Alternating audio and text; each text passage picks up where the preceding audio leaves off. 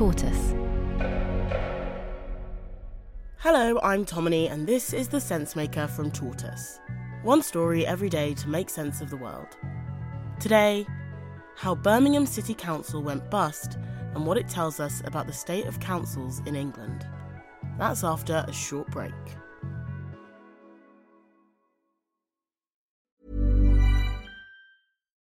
I'm Helena Bonham Carter, and for BBC Radio 4, this is History's Secret Heroes, a new series of rarely heard tales from World War II. They had no idea that she was Britain's top female codebreaker.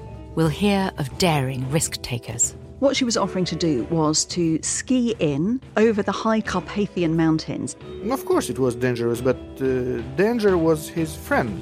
Subscribe to History's Secret Heroes wherever you get your podcasts.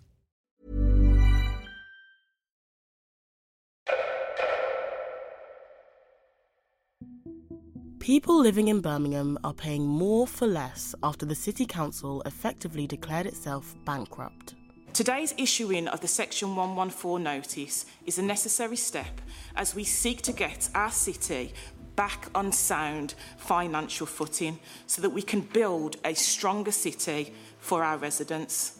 The result is a 21% hike in council tax over the next 2 years as its leaders try to find £300 million in savings. This is a challenging time for the council, but we are doing everything that we possibly can to continue supporting the people of Birmingham, the staff that work in this authority, and everybody else who are a stakeholder across this city. It's an increasingly familiar story. Major cuts are also being planned in Thurrock, Woking and Nottingham City Councils, which, like Birmingham, have all effectively gone bust over the last 2 years. So what went wrong inside the council running Britain's second largest city? It's actually the biggest unitary authority on the continent, and that is by dint of the size of its population. Jane Haynes is a political editor for the Birmingham Mail and Birmingham Live. It oversees 1.2 million people. The size of its budget is significant. It's got a budget of £4.2 billion or thereabouts every year, and it provides every service. So that's everything from social services, schools, libraries, youth centres, maintains the roads, empties the bins. So it pretty much does everything that residents need to happen on a daily basis. The council has seen its budgets depleted year on year through austerity cuts. It's lost, it's estimated, around £1 billion over 10 to 13 years. So it came into kind of 2023 in a difficult financial position, but not one that was causing any alarm. Cuts to central government funding have put real financial pressure on councils in England. But on top of that, Birmingham has other problems. There's some really challenging issues happening inside the council, and in Birmingham's case, those have been pretty horrific. The council has had a massive problem with the introduction of a new IT system, dubbed Oracle. It was costing around £20 to £25 million to switch over to a super-duper new whizzy IT and finance system. What it's ended up costing the council is close to £140 million to put it right because its implementation was so woefully done. There was also an equal pay dispute which hit the council hard.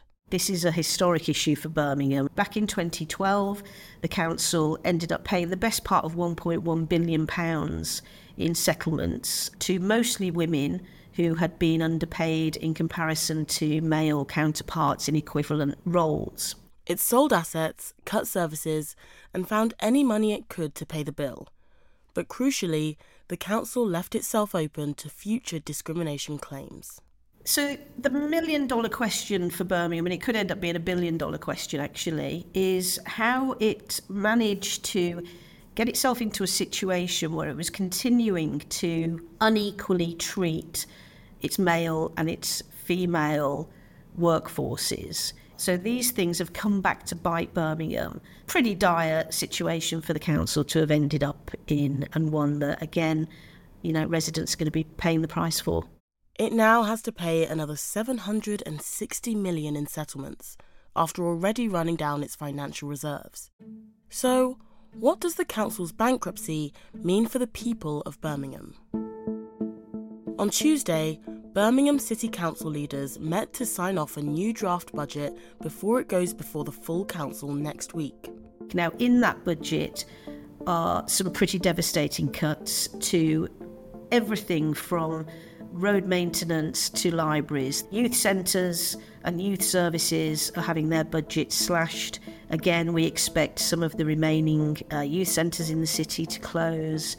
Bins are currently collected every week in Birmingham, but by next year, the expectation is that it'll be a fortnightly bin collection and not a weekly one. Parks aren't going to have their grass cut as often. The street lights are going to be dimmed, which could obviously then have concerning impacts on safety. There are massive cuts on the way for children's services, and City Council is going to no longer fund any of the flagship or the community arts projects that help build the city's reputation.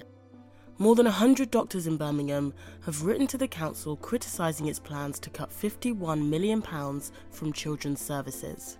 But I think what's probably more concerning is the impact that will slowly emerge. So when you cut, for example, the chances of children and families getting early help, what tends to happen, and it's been proven in other places, is that when you cut those services, the chance of families going into crisis is much higher, and the risk of harm to children increases.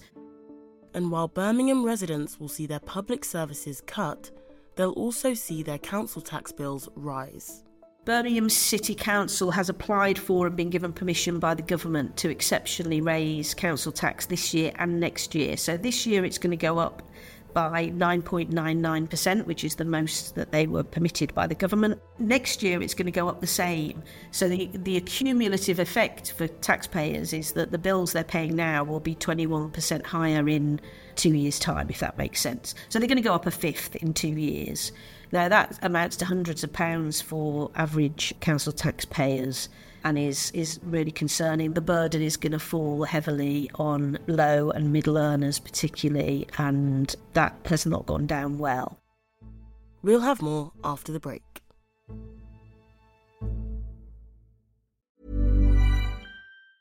It's that time of the year. Your vacation is coming up. You can already hear the beach waves, feel the warm breeze, relax, and think about work. You really, really want it all to work out while you're away. Monday.com gives you and the team that peace of mind. When all work is on one platform and everyone's in sync, things just flow. Wherever you are, tap the banner to go to Monday.com. There's never been a faster or easier way to start your weight loss journey than with PlushCare. PlushCare accepts most insurance plans and gives you online access to board-certified physicians who can prescribe FDA-approved weight loss medications like Wegovy and Zepbound for those who qualify. Take charge of your health and speak with a board-certified physician about a weight loss plan that's right for you.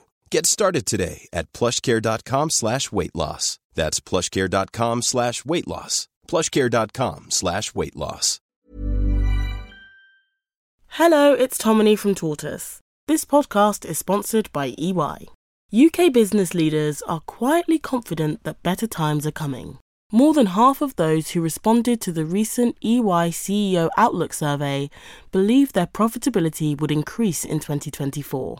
As businesses look to the future, transformation is clearly front and centre on the 2024 CEO agenda, with the vast majority of leaders planning to maintain or accelerate their transformational change in 2024. With 76% of CEOs in agreement that AI will deliver transformative efficiency benefits to their organisation, how can AI be put to use to enhance innovation efforts? Find out how integrating AI into your business could minimise the negative impacts on the workforce, boost productivity, and improve overall employee experience by reading the full report at ey.com.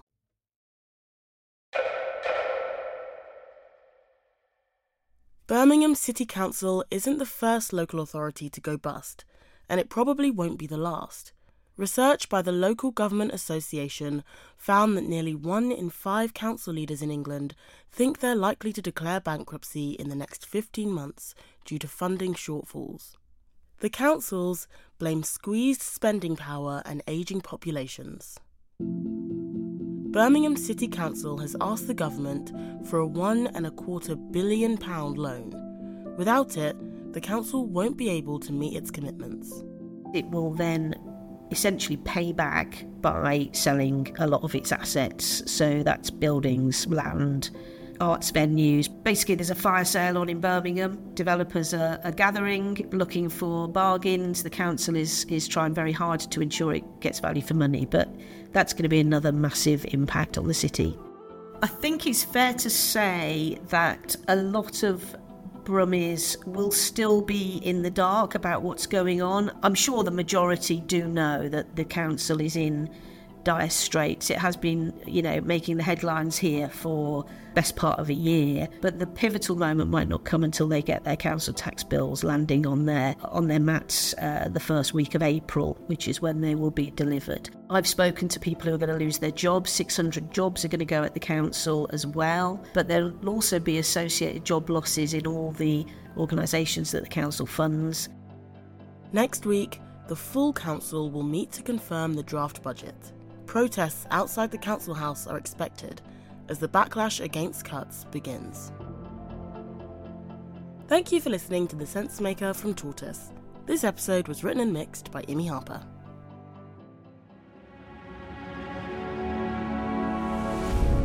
Tortoise. Hello, it's Tomini from Tortoise. This podcast is sponsored by EY. Senior business leaders in the UK are keen to harness AI, but there's a complex regulatory maze emerging globally. The OECD, a group of the world's richest countries, which includes the UK, has adopted a new set of principles to ensure that AI operates in a way that's safe, fair, and trustworthy. The principles are wide-ranging, but in essence call for AI systems to be designed in a way that respects the rule of law and human rights, and says there should be transparency around their use. By embracing the core principles of responsible innovation, UK business leaders can better explore sector-specific opportunities and emerging trends without compromising on citizens' trust. Find out more at ey.ai. Small details are big surfaces. Tight corners are odd shapes. Flat, rounded, textured, or tall. Whatever your next project, there's a spray paint pattern that's just right. Because Rust-Oleum's new Custom Spray 5-in-1 gives you control with 5 different spray patterns. So you can tackle nooks, crannies, edges, and curves without worrying about drips, runs, uneven coverage, or anything else. Custom Spray 5-in-1. Only from Rust-Oleum. Hey, it's Danny Pellegrino from Everything Iconic. Ready to upgrade your style game without blowing your budget? Check out Quince. They've got all the good stuff, shirts and polos, activewear, and fine leather goods, all at 50 to 80% less than other high-end brands. And the best part? They're all about safe, ethical, and responsible manufacturing. Get that luxury vibe without the luxury price tag. Hit up quince.com/upgrade for free shipping and 365-day returns on your next order. That's quince.com/upgrade.